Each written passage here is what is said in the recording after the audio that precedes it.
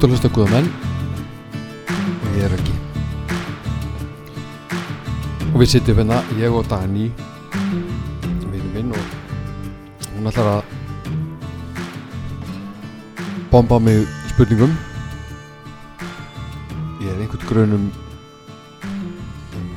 umræðu efnið en ekki spurningarnar, og en hún hefur lofað að þjarma dálítið að mér. Þetta má vera erfiðar spurningarnar. Hvað segirðu, Dagný? Ertu tilbúin? Ég tilbúin, ert þú tilbúin? Búin að undirbúa þig? Ég undirbúi mig ekki neitt. Ég bara svara spurningunum eins og það koma til mín og eins og svörin koma. Ég hef engar áhyggjur hvorki af spurningunum eða svörunum. Þannig að ég hlakka bara til. Já, það er fínt. Ég held að það sé bara rétt að viðhorfið. Ég ætla ekki að spyrja það um neitt lítið, sko.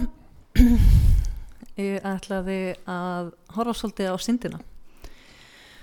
Og þetta er náttúrulega stórt hugtak og syndin er alls konar og mismunandi skilningur kannski settur í þetta orð. Og mann þetta helst í hug bara kynlíf og súkkulaði. Þetta allar góða kökuskuttur eru syndsamlega góðar, eða ekki? Jú, presturinn í kirkjunni minni, hann er snillingur og sniður, og hann skilgreindi syndina fyrir okkur á samkomu einhvern tíðan í fyrra eða eitthvað, og niðurstaða var að syndin væri allt sem er skemmtilegt og gott á bragðið. Það var fyndið. Já, kannski nokkuð til í því. En við kannski byrjum á þessu orði, synd, af því að ég held að sé missamt hvaða merkingu við setjum í þetta orð og hvernig við túlkum það. Hver er þín merking, eða hvað merkingu setur þú í þetta orð? Hvað þýðir synd fyrir þér? Já, ég skal reyna að svara því. Hvað hugsað þú þegar þú heyrir þetta orð synd? Bara svo margt, kannski bara svona í almennu tali. Einhvað er syndsamlega gott og það er synd að þið töpuðu leiknum og svo framvegist. Þannig kannski oft svona sem frekar einhver léttvægur hlutur, en ég skynja til dæmis eins og bara hjá þér og í kristni, þá er þetta ekki léttvægur hlutur. Þá er þetta kannski bara svolítið alvarlegur hlutur. Þannig að mér langaði svona að átta mig á þeirri merkingu. Já, þetta er synd er alvarlegur hlutur og fólk örgulega trúðum líður ekki vel með þetta orð synd. Þetta er neikvætt. Þetta er misneikvætt þannig og það er búið að velja synd, og við gerum það náttúrulega örgulega öll, hvað sem við trúum eða trúum ekki.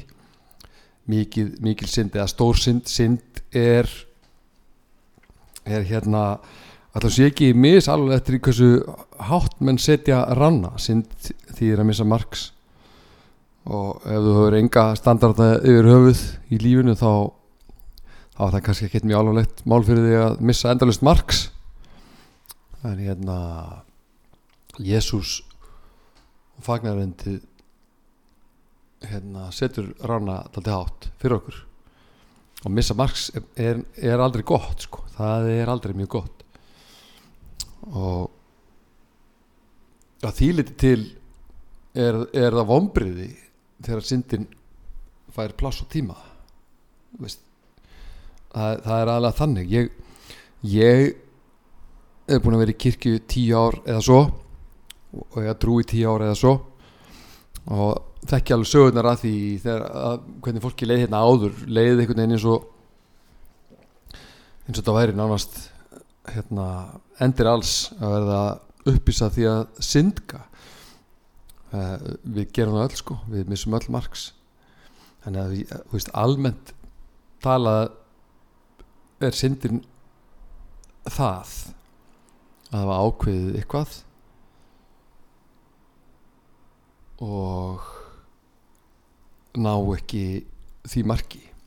Það er að syndga, það er að missa marks.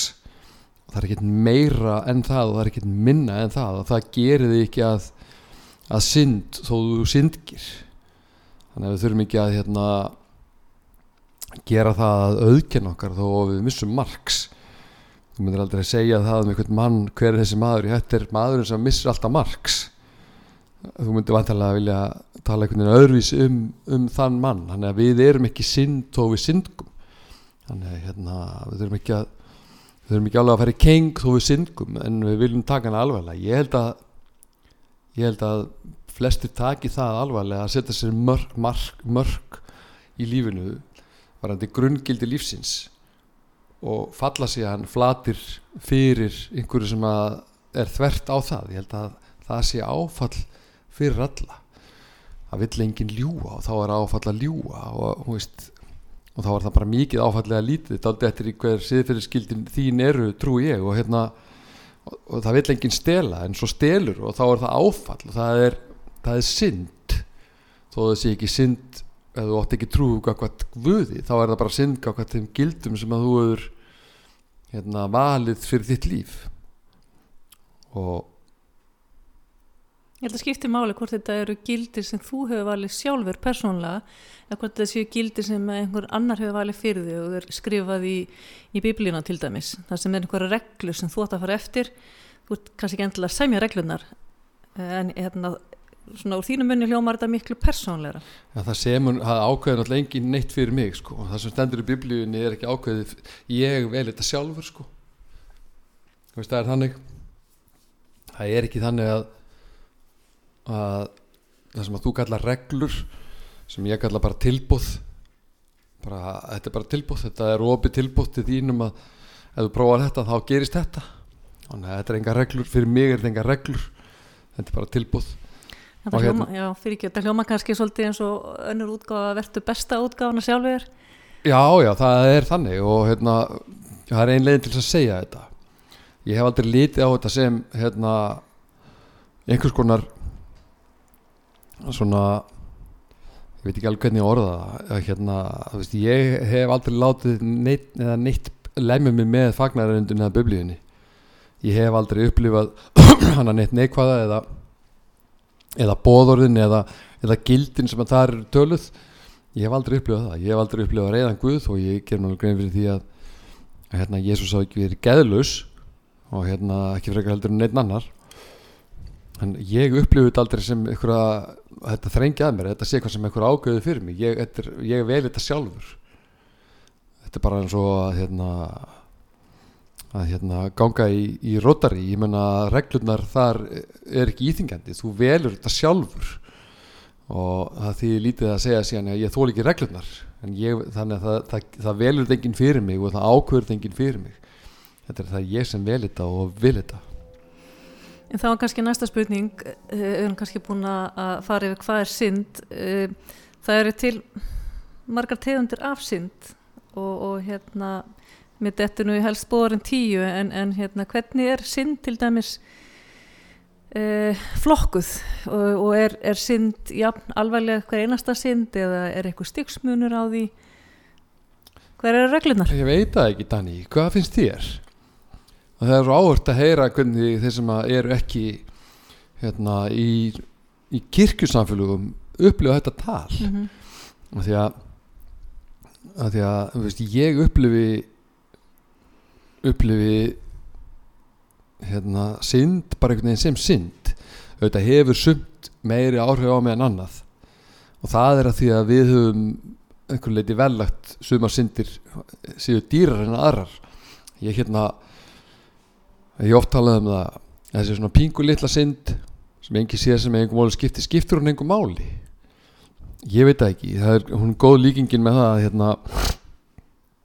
að þú deyrið ekkert af því að skera þig létt á blaði einu sinni, en ef þú heldur áfram að skera áfram þetta sama blaði í sama sárið aftur á þess að sári grói eða þú gerir eitthvað málinu, þá á endanum mun það sár líklega bara að drepa þig. Þannig að synd er bara lítilega stór. Ég veit það ekki, ég held bara synd skemmir og það er alveg öruggt að hún aðskilur mig frá Guði. Ég þarf ekki að lesa það í Biblíunni, ég bara veit það sjálfur. Það er svo augljóst að ef ég vel að vera í synd, það er munur á að vera í synd eða ákveða að lifa í synd eða syndga. það alveg útilokað mál að enginn syndgi. Veist, það gera það allir. Það alveg sama hver það háir og lágir leikmenn sem aðrir í kirkjunni, það syndga allir, en það ekki allir sem velja að vera í synd.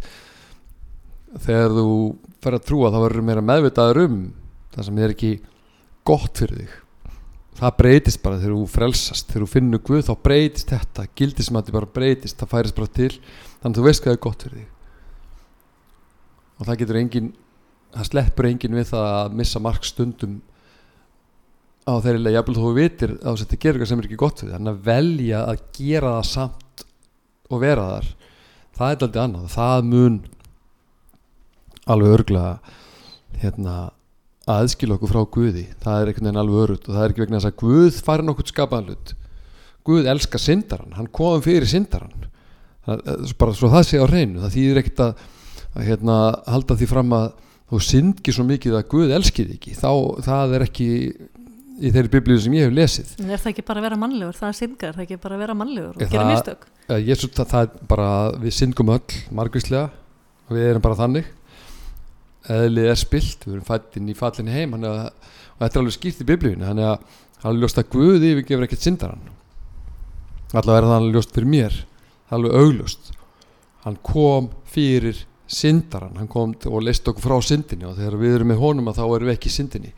Þannig það við sem tínum honum þegar við förum að lifa í synd. Hann tínur okkur ekkert, hann fer ekkert, hann með okkur alltaf. Þannig að syndin aðskilur okkur frá honum en ekki hann frá okkur. Já, talandi biblíuna, þar til dæmis talað 7 syndir. Getur skrifað undir þar allar? Hroki, öfund, reiði, leti, ágernd, ofát og munúðlífi. Já, ég veit að það örugglega hægt að mála upp allar þessar myndir á þann átt að maður sé að syndga þegar maður í ykkur af þessu eða öllu þessu alveg örugglega. Og miklu meira, bara miklu meira. Þegar ég fór að ganga með Guði þá bara breytist þetta allt. Ég átti bara erfiðara með að sætta mig við allt þetta sem hann telur upp. Þegar ég finn þetta í mínu líf og ég finn þetta alltaf, þetta fer ekkert, menn eðli mitt ekkert að breytast þó að Guð komi. Ég fæ aðrar leiðir til þess að berjast gegn syndir í mínu lífi, og það, ég skrif undir allt þetta og miklu meira, og þú finnur þetta bara á þér, og það bara alveg nákvæmlega eins og setið þér markmið. Það skiptir raunverulega ekki máli í hverju það en það alveg örugglega í þessu og allir svona andlegri vinnu. Sérstaklega þegar þú ert búin að árangur í einhverju andlegri vinnu, trúar leiðin andlet ferðalega, hún einhverjum árangri og telur sitt konu einhvern góða stað og svo bara puff, færiður allt í einhvern kókapósi sem það aldrei að fá þér, og það bara vonbrigði, en það eyðileggur ekkert líf þitt. Það bara spurning, hvað gerur þú þar? Veist, hvað ætlar að gera þegar þú fellur? Það ekkert ef, þegar þú fellur, hvað ætlar þá að gera? Veist, og þannig að ráin hækkar, syndin verður svona augljósari, en lausnin verður líka meiri, hún verður augljósari, hún verður betri og hún sterkari. Þannig að þessar andstæður verða alveg augljósar, gott og slæmt. Það verður allt öðruvísi, og það var og allt öðruvísi heldur en áður. Það ekki bara ráin hækki, heldur bara sér maður þetta öðruvísi. Og maður gerir einhvern veginn, ég allavega að upplifa hann með mig og það sem kringum mig meiri kröfu til mín. En þá getur maður líka sett syndin verður þá stærri hluta af lífinu, en ég veit ekki með það, en hún verður allavega augljósari. Veist, vandinn að láta þann stað þar sem að syndin verður augljós, gallarnir manns eða það sem maður ræður ekki við og ekki að gera manni gott og aðskilja mann frá trúnni minni og frá Guði. Það sem gerir sig grein fyrir því að þó maður sjá þetta betur og betur þegar þú ferð að ganga lengra og lengur með Guði, að það ekki vondi staðurinn, það góði staðurinn og einn besti staður sem ég hef komist á í mínu lífi staðurinn þegar að Guð fór að opinbera fyrir mér það sem ég gæti gert betur. Hann ekkert að segja að þú ert syndari og þú ert vonlaus, heldur þú ert syndari, já, en þú getur betur. Þú ert skapaður svona, eðlið spilt, en þú getur svo sannlega gert betur, komdu bara, fylgdu mér og þá mun það geta orðið þannig. Syndin fer ekki neitt en baráttan hún verður svona öðruvísi.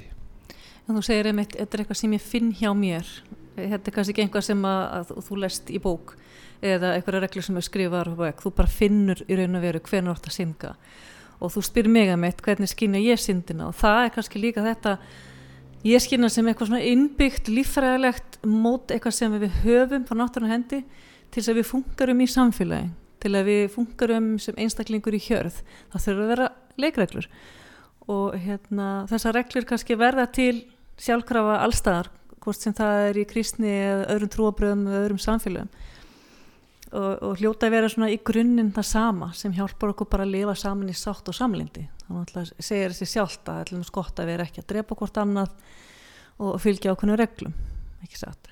Ég ætla að vona að öllum finnst það gott. Þú veist,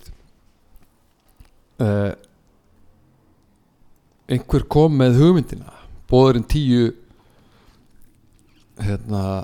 stundum að setja hlutinni detti ekki að himnum ofan en boðurinn 10 dutt á himnum ofan og þú veist, þau voru meitluð í stein og þau eru til þegar þau eru til og þau eru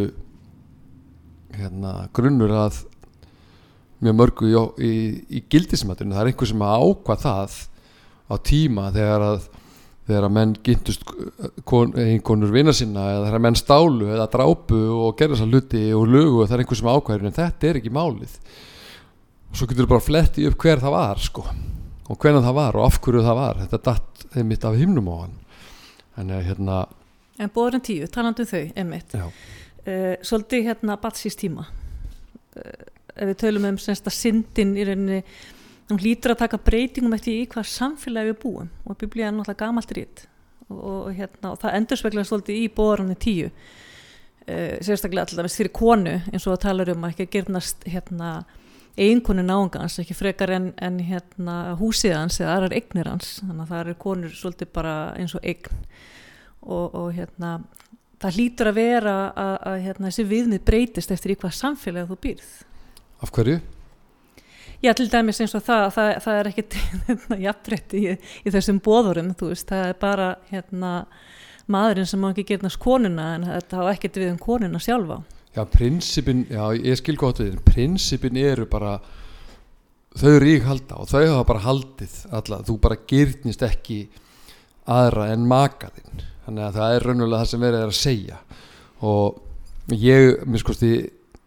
ég finn ekkert í boðurinn 10 sem verið elst illa, það sem er úrelt ég finn boðurinn 10 ég veit ekki hvert að passar ekki þó vanti það getur vel verið að þessi kynjahalli í því hvernig menn kynntu þessa hluti og þetta er talað inn í heim sem var gallaheimur en prinsipin eru bara nákvæmlega þau sömu hvað sem að á við konur eða galla en það hefur líka bara verið þannig það er bara þannig, þú átt ekki heldur að girnast eiginmann vinkonuðinnar eða langa í hús eiginmanns ykkurs þannig það, veist, boðurinn 10 þau hafa elst vel og þau eru bara í mínum hafa bara glæni, ég finn ekkert í þeim þó að mér sé alveg lífsins ómögulegt að fylgja þeim alltaf, þá finn ég ekkert í þeim sem ég get ekki samþykkt bara ekki neitt. Eftir hvað ekki vera fleiri reglur, heldur að 10 dugi? Góð spurning, ég ætla að skjóta þessu bara til feðgarna á himnum og auðvitað út frá þessu sem ofta telipirna, hroki og leti og allt þetta þú veist, þá stækkar þetta spektrum þú ert að komin inn á svo óbærslega margar hluti í þínu lífi það sem þetta hækkar ranna og það þýðir alltaf bara syndin hún fer bara inn á fleiri sviði lífsins þú veist, menn segja stundum að það er nú synd hvað þessi er latur og hvað eiga menn við hvað áttu við synd að missa þessu hvað áttu við hvað er menn raunverulega að segja þetta er engin dauðasynd smá synd þannig að þetta er ekki alltaf graf alvarlegt en þetta er samt þarna hefði ég getið gert betur og þetta er dálítið þannig upplifi ég syndina þannig að ég þoli ekki þegar ég fell fyrir sérstaklega það sem ég hef sett mér risastór markmið ég þoli ekki þegar ég fell þar en þetta líka bara í alls konar litlu hlutum og mér finnst það bara alveg ótrúlega fallegt að fá að finna það að ég meðvitaður að ég get betur, ég á að vita betur, stundum fatta ég það ekki fyrir en eftir og stundum þarf ég að gera þetta 5.000 sinnum áður en að vera einhver bæting, en í hvert einasta skipti að þessum 5.000 þá finn ég bara fyrir Guði, ég finn ekki fyrir syndinni, ég finn fyrir Guð og finn fyrir því að ég hef annan valkost og ég trúi því og veit og vona og allt þetta að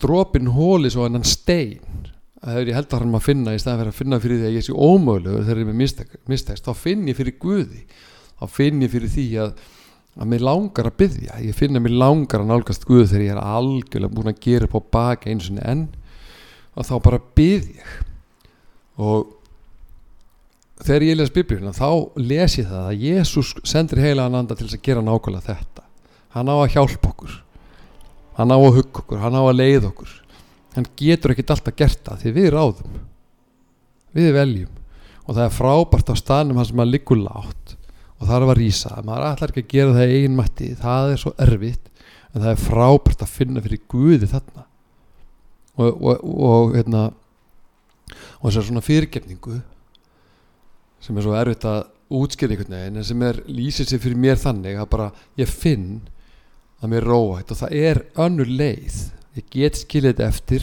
og ég trúi því leið og ég geri það skilið þetta eftir hjá Guði að ég muni sigrast á þessu næst og það þessi von og það frábært svo felli kannski bara nákvæmlega sama pittin til 2 daga en ég trúi því að vera þá 5 dagar á milli næst og svo endanum missi þetta mátt og það það sem ég lesi í Biblíunni og það líka mín upplifun.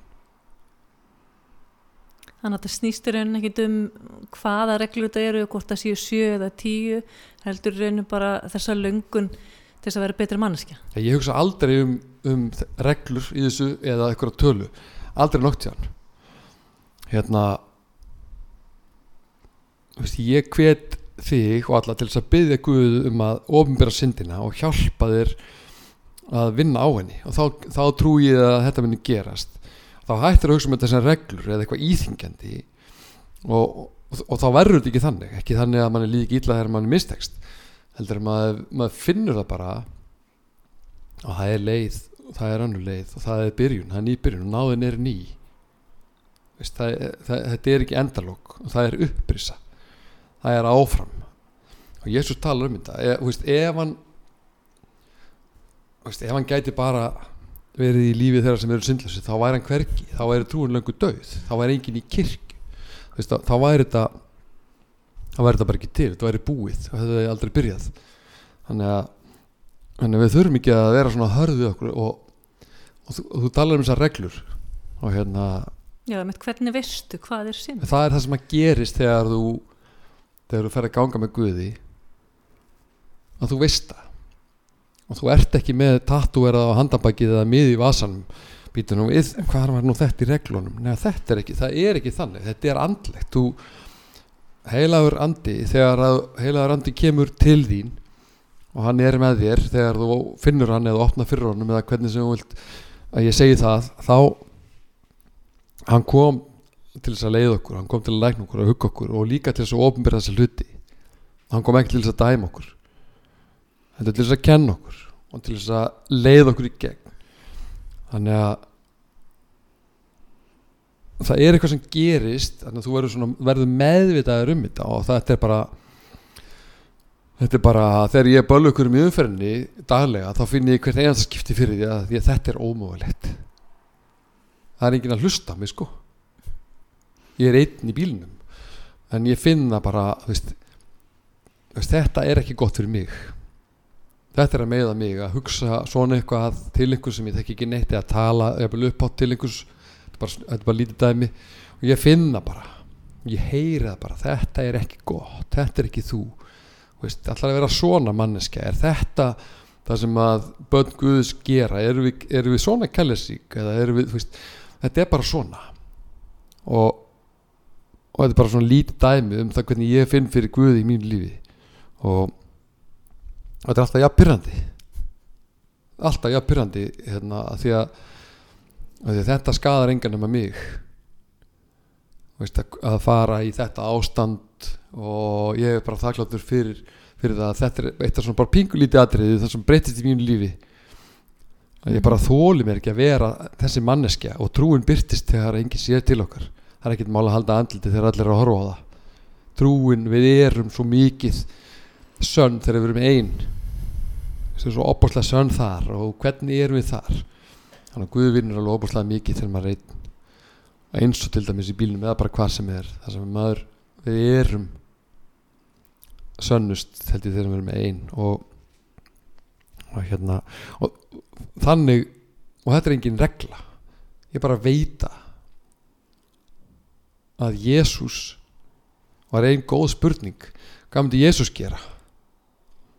Hann var góð maður, bara, enginn vafi. Hvað myndi hann gera? Og hversu oft Hvað myndi Jesús gera í umferðinni? Já, ég meina, það er góð spurning að maður vil að rána algjörlega mjög háa og beint fyrir fram að sig. Hvað myndi Jesús gera? Og það er það sem að heila á röndi og maður finnur þetta bara á þessum momentum þegar maður er dólgur eða þegar maður er ókurteis eða hvað það er. Þetta hefur maður alltaf fundið fyrir því að það er ekki sérstaklega spennandi að vera leiðilegur við eitthvað. Þetta er öðruvísi og þetta er einhvern veginn út allt og þetta er ongoing allan daginn. Tekur þátt í slúðrum einhvern og maður bara finnur það þetta og Biblían tala sérstaklega það. Við viljum ekki vera róberar. Þá ætla maður ekki að vera það. En svo er maður það. Þá man ég þetta í Guði, þá man ég bara þetta frábæra lífi. Þannig að syndin minnir mig á Guð en ekki, hún er dagleg og regluleg. Já, en hún minnir mig á Guð en ekki það hvað ég er ómögulegur og það er þessi leið áfram. En hvernig getum við fæðst syndug? Mér var svolítið erfitt með að skrifa undir það ef þú horfir á nýfætt barn ég sé bara sakleysi en hvernig getum við fæðst syndug? Já, við fæðast inn í eins og ég skildi þá fæðast við inn í fallin heim og ég allavega á auðvelt með að tala það að mjög margt í þessum heimi er synd. Hvernig peningar fara með okkur og framvegis alls konar hlutir og hlutir sem við erum eiginlega bara vön, alls konar siðleysi og svona hlutir sem við erum bara okkur finnst eiginlega að vera bara já svona er lífið fullt af hlutum sem eru bara ekkert góðir. En svo lestu börn Guðs og lest í fagnarrindunum, lest Nýja testamentið þá Guð vill mátt ekki glemma, ég trúi því algjörlega að Guð hafi skapað okkur og þetta snýstu það og Guð skapaði okkur ekki til að vera svona og það er það sem við erum að tala viðmiðin gildin, kristnu gildin sem ég finnst svo frábær, þau eru bara ekkit mjög, þau eru ekki og Biblían talar það að þessi heimurinn er ekki að valdi Guðs og ég kvíti undir það ég bara, ef hann væri á valdi Guðs þá væri hann betri þá væri minna af alls konar hlutum sem er ekki mjög spennandi þannig við fæðumst inn í þetta það er það sem er átt við og eðlið okkar, það fer mjög fljótt þarna auðvitað erum við yndislegir sem fæðumst við erum sjálfselsk og öskur með að fá mikið að sofa og öskur með að fá mikið að borða það er alltaf það sem við fæðist með þessar grunnþarfir en svo förum við inn í þennan synduga heim og það er besta gjöf sem að maður getur gefið börnunum sínum það er að byrja að kenna þeim kristnu gildin sem er ekkert endilega víst að því hittir síðan alltaf það sem þetta er ræfinni þannig upplifi ég þetta ekki þú fæðist 3 mínútur gamalt barn sé fætt syndari þetta er einhver leiti myndlíking líka en ég á mjög auðvelt með að tengja hana við staðreyndina. Já, en þú talar börn við fáum örgulega misjant veganesti út í lífið og okkur eru kennt mismöndi gildi þannig að kannski skynjum við þá mismöndi hátt syndina þannig að getur þetta ekki líka verið afstækt. Já, alveg öruglega ég menna, ég sit ekki hér og tala eins og ég veit allt sko, þetta er bara það sem ég fæ þú getur fundið einhvern annan sem er í sömu kirkju og ég sem að sér þetta og tala allt öðru þetta það held ég að sé alveg örugt og það sem að ég segi við í dag er ekkert endilega sem ég segi við eftir 2 ár ég veit það ekki sko þannig að við upplifum hann örgulega mjög mismunandi og uppleggið og uppeldið og alls konar hlutir en gildin í biblíunni, boðorðin 10 og gildin sem að Jesús talar vera kærleiksríkur, vera fyrirgefandi, ekki dæma og allt þetta, það breytist ekkert. Og það getur vel verið að sé erfiðara fyrir sumar sem fæðast inn í erfiðari kringumstæður heldur en við gerum almennt á Íslandi að vera fyrirgefandi og kærleiksríkur, það getur bara vel verið. En gildin virka alveg og með það átrúandi sögur af því að fólk sem hefur fæðist inn í ömulegar aðstæður, það sem engin kærleikur, það fólk getur orðið alveg ótrúlega kærleiksríkt. Jafnvel þó ekkert hafi verið kærleiksríkt í þeirra umhverfi þegar, af mörgum ástæðum en örugglega þegar Guð kemur inn og það eru mjög margar sögur af því. Þannig að, auðvitað hefur það áhrif hvernig við sjáum hlutina, en ég trúi því að þessi gildi, þau passa inn í allt. Ég vil trúa því og kristin trú allan heim hjá fólki í Afríku og eins og Breiðholti og út allt og hvað á það fólk endilega sameiginlegt. Ég hef ekki hugmynd það. En hvernig var syndin til? Mér finnst þetta líka áhugaverð spurning og það stendur nú í biblíunni að það var að sjálfsögðu kona sem fann upp á henni og enn aftur kannski smá feminískur vinkill á þessu umræðu. Og hægt að segja að syndin hafa orðið til á einhverjum tímapunkti og hver þá kannski skýringin á því að þegar við tínum þarna þessari paradís og í aldingarðinum og Eva tekur bitana af eplinu. Já, það ekki sagan? Ég veit ekki, ég hef aldrei leitt hugan að þessu, kallið að kona, ég hef aldrei pælt í þessu, mér hefur raunum aldrei fundist að skipta neinu máli, það alveg þetta að láta það fyrir töðuna sem að Jesús var kall en ekki kona. Fyrir mig veit ég bara ekki hvað þetta að gera í því,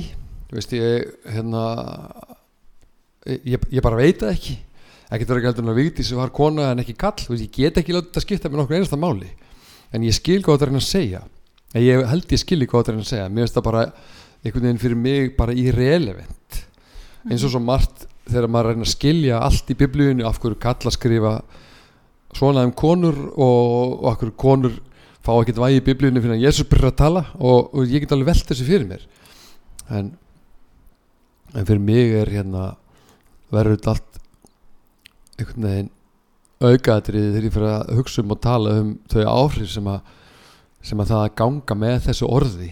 Já. Og því sem að kennt þegar það vegið og metið, þá verða þessi svona útfærsla á þessum gamla texta, þessu gamla orði sem að ef við breytt svo miklu og að breyta svo miklu, þá verður það bara fyrir mér irrelevant, bara það skiptir mig ekki máli. Nei, þetta er í hug líka annar gamall texti og það eru Íslendingasögurnar okkar sem einmitt líka svona kannski pínu fjandsamlegar konum, þannig að þetta tengist kannski allt saman. En ef við tölum syndir og það verið taldar upp margar gerðir af syndinni en eru það misalvarlegar og það tala dauðasynd, hversu einhver synd sem að bara ekki hægt að fyrirgefa og alvarlegri en önnur? Já, ég veit ekki, jú, ég veit það, Jesús fyrirgefur syndir, það er bara þannig. Allar syndir. Þú finnur það í biblíunni að afneita heilugum anda er synd og afneita Guði, ef þú afneitar Guði þá er ljóst að Guð getur ekki hjálpa þér á þinni göngu, þar að segja, ef þú ákveður að ganga ekki með Guði, að þá er það náttúrulega, myndi ég að segja, það er synd. Ég myndi segja það og ég veit ekki hvort að Guð getur komið með fyrirgefningu Guð sín í líf þeirra sem að fylgja honum ekki. Þannig að það er synd og ég get ekki ímyndað mér að hún sé fyrirgefin og fyrirgefning er kannski ekki endilega orðið, það er bara, en Jesús, ég hef séð og við þekkjum alveg ótrúandi sögur af fólki sem hefur framið alveg ofboðslega óhæfu verk og fundið fyrirgefningu Guðs og fengið fyrirgefningu þeirra sem að þeir brutu á eða ættingar sem þeir brutu á, það eru mörg dæmi það með þessu Íslandi nákvæmlega þannig að það eru ótrúlegustu hlutir sem að geta gerst þegar að þú fer að eiga fyrirgefandi líf, þegar Jesús fer að kenna þér og heilagur andi fer að leiða þig inn í fyrirgefandi líf. Það eru ótrúlegustu hlutir sem að sem að gerast þá og það er alveg klart að Jesús fyrirgefur syndir, hann tók þar á krossin fyrir okkur og það eru frá okkur teknar ef við iðrumst, það er þannig og við byrjum nýtt líf, náðin er bara ný og við byrjum nýtt líf. Það er svo annað, allt annað hvort að við sjálf getum fyrirgefið okkur syndina, það er kannski erfiðar einhvern veginn að gefa Guði syndina og eiga fyrirgefningunni eða alltaf fara að basla sjálfur við að vinna úr því, það er svo annað en ég veit ekki og get ekki sagt að þetta verkið eða óhæfuverkið sé þannig að Guð get ekki fyrirgefið. Fyrirgefningin er eitthvað sem að þú átt inn í sjálfu þér, það er til þess að friðþægja þig sjálfan, það er enginn að samþykja eitt eða neitt slent sem þú gerir þó að það komi fyrirgefning inn í það. Þannig að ég allavega veita bara að ég er aldrei betri sjálfur heldur en þegar ég á fyrirgefandi líf, þegar ég fyrirgef þegar það er eitthvað sem að gera eitthvað að minn hlut, að þá veit ég að fyrir mig er það frábært og ég, eins og segi, við þekkjum öll sögur af fólki sem hafa þetta fyrirgefa að risastóra hluti og í gegnum trú og í gegnum bænir og svona og koma með fyrirgefningu Jesú inn í ómögulegar aðstæður og upplifað óbúslega létti og frið og kærleika inn í vonlausar aðstæður. Þannig að ég veit ekki hvort það já eða nei spurninga eða já eða nei svar en þetta er allavega. En þannig að það er hægt að fyrirgefa allar syndir. Getur þú sagt það? Já, ég veit ekki. Ég áskil mér rétt til þess að get ekki fyrirgefa mér eða ef ykkur gerir börnunum mínum eitthvað, því þá bara ég áskil mér það rétt að þá geta bara ekki verið í fyrirgefningu Guðs með skortið tíma. En svarið hlýtur að vera já fyrir kristinn mann að það er fyrirgefning að Jesús fyrirgefur syndir, en það er ekki þar með að það sé auðvelt fyrir mig þegar það lendir harkalega á mér að ég geti færið þangað, allavega auðveldlega eða strax jafnvel nokkuð tíman. En fangelsin eru full af fólki sem hefur ekki bara á Íslandi, út allan heim, fólki sem hefur fundið Guð í fangelsum og fundið fyrirgefningu og breytt lífi sínu í gegnum trú. Og þetta hefur við séð á Íslandi líka, það er til lifandi stórbrotin dæmi það hvernig fólk hefur snarsnúið lífi sínu eftir að hafa framið hræðilega glæpi og óhæfuverk og fundið fyrirgefningu Guðs inn í þessar aðstæður og snúið við blaðinu. Þannig að það er ábyggilega alltaf erfitt núna þegar ég hugsa það fyrir einhvern að getur verið erfitt fyrir einhvern að horfa á einhvern óhæðumannin upplifa sig kærleiksríkan og algóðan eftir að hafa gert eitthvað á þinn hlut og hafa eignast fyrirgefningu Guðs yfir sitt líf, en mér finnst það fallegt að það eiga allir möguleika, að það er alltaf ný leið með Guði og það er syndin aðskilur okkur frá Guði og hann er ekki það sem syndin er, en þegar við snúum við alveg sama hver við erum, hvað við höfum gert, hvaðan við erum að koma ef við snúum okkur þá 180 gráðu til Guðs, þá er hann þar og það er ný byrjun. Það er ekki þar með að það sem hefur gerst eða var gert að það sé horfið, en það er ný byrjun og það er morgundagur og það er áfram. En getur maður syndga á þess að vita því? Er það synd ef maður gerir eitthvað og veit ekki að það er synd? Já, er þetta ekki alltaf heimspekileg spurning? Já, er það ekki? Ég held allavega að fyrir mig að þá er ég alveg óbúslega meðvitaður það núna sem að gera þetta miklu flóknara. Það er erfiðar að vera standi í þessum syndabransa núna. Það er að því að ég er allavega miklu meira meðvitaður það að ég get að jafna því eða oft miklu betur heldur en ég í raun geri. Þannig að ég ætla ekki að fara að tína til það afsökun að ég vissi ekki að ég var vitleysingur. Ég held að maður ég held að við vitum það nú flest af því að eins og sé gildin sem við erum alin upp við að foreldrum okkar eða samfélaginu mér skott að hluta til í gegnum skólkerfið og þessa hluti, allavega trúi ég því minnskosti meðan að mátti minnast á kristin gildi í skólum, að þetta hjálpa okkur til þess að eignast þannig sál að við vitum hvenær við erum ekki almennileg og hvenær ekki. Þannig að þetta getur maður gert eitthvað óvart, en það ætti ekki að koma manni sérstaklega óvart að finna fyrir því sko. Ég velti einmitt fyrir mér hvort það sé í rauninni pláss fyrir syndina í trúlausum heimi, eða kannski eru þá einhverja syndir til dæmis yfir höfuð, og hvað kemur þá í staðin fyrir syndina? Þurfum við syndin í dag? Já, ég veit ekki, nei, hún er náttúrulega alveg handónund og gagslaus, en hún er náttúrulega, það sko að við búum okkur nú alltaf til einhverjar syndir. Það er alveg sama á hvaða stigum þjóðfélagsins það er, að það verður alltaf til einhver svona goggunarröð og einhvers konar code of eitthvað, menn búið sér til einhvers konar siðferð, meira segja í mjög siðlausum aðstæðum sko. Við gerum það alltaf, þannig að menn búið sér til eitthvað sem er synd allstaðar, þannig að en það er ekkit endilega það sem að er synd biblíunar. Hún er eins og segir einhver leyti skráð, en hitt er ég veit ekki, meira segja í glæpaheiminum er ekki einhverjar óskrifaðar eða skrifaðar reglur um að þetta má ekki. Það er bara eitthvað sem einhver ákveður, og þá er það synd. Þannig að það má svo sem kalla það hvað sem er, að missa marks þar sem að þú settir einhverja reglur, það er synd. Þetta er ekkit, fyrir mér orðið ekkit starra, eða ekkit meira eða ekkit minna en það.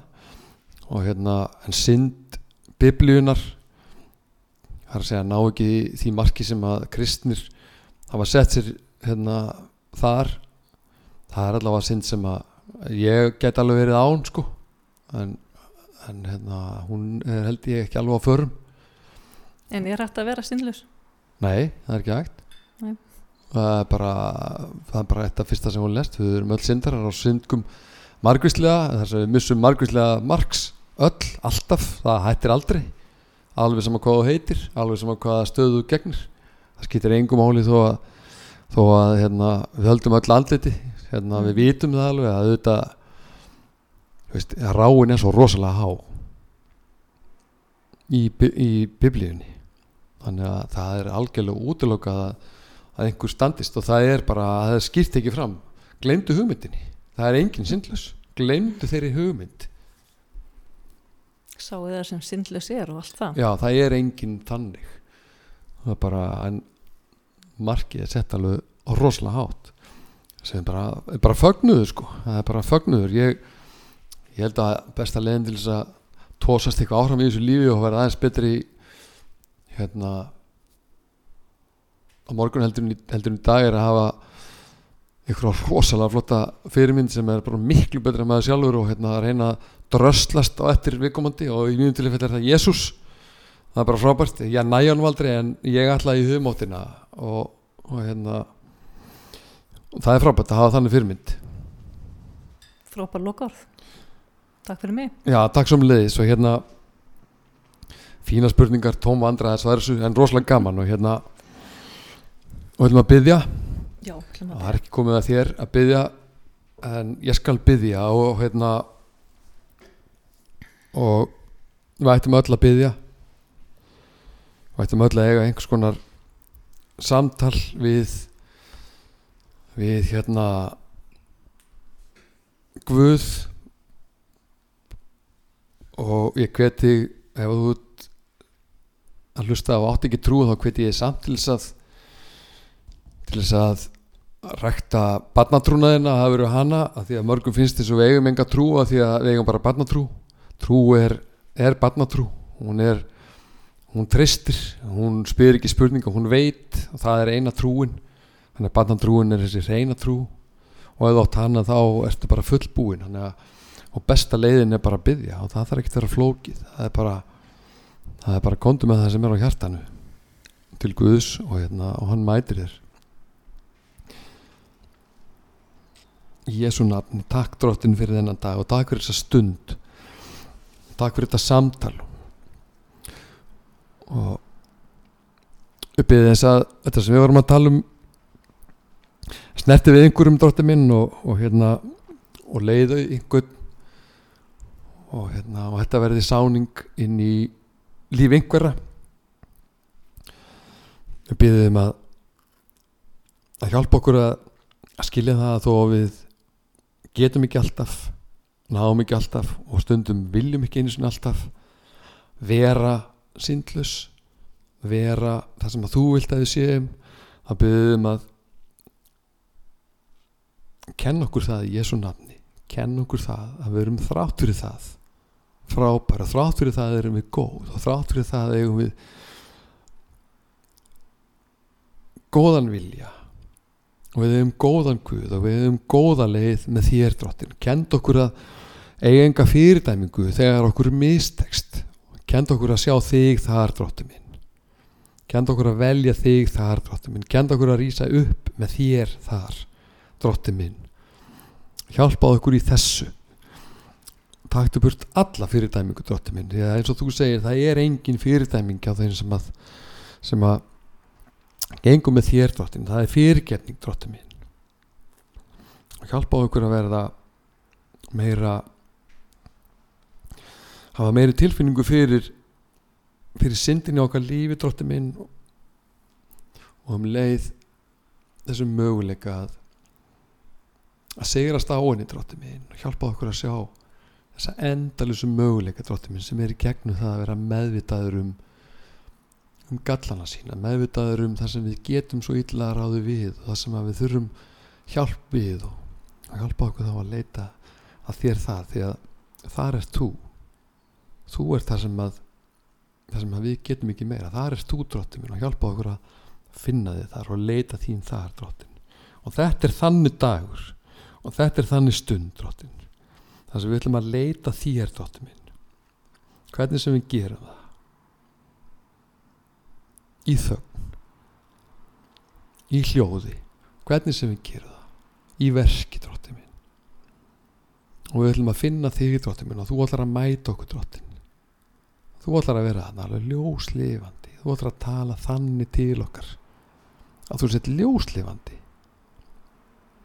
Þú ætlar að snerta okkur Drottinn minn, líka á degi syndarinnar, líka á stund syndarinnar og mest þar Drottinn minn. Þar ætlar þú að koma inn með birtu Drottinn minn og með gæsahúð af velíðan og von að núna verði allt betra og við ætlum að eiga fyrirgefningu þína Drottinn minn og við eigum hana og við ætlum að treysta á hana og við vitum að náðin er ný og í hvers skipti sem við komum iðrandi að þá ert þú að hjálpa, þá er heilagur, þá er þinn heilagi andi með okkur. Halleluja Jesús, þú ert svona Jesús og hjálpaðu okkur að finna þig svona, hjálpaðu okkur að leita þig svona Drottinn minn. Þú mætir okkur Drottinn og þú mætir okkur bara það sem við erum, ekki það sem að við höldum að við þurfum að vera. Hjálpaðu okkur að skilja að þú gerir engar kröfur aðra heldur en að við komum bara eins og við erum.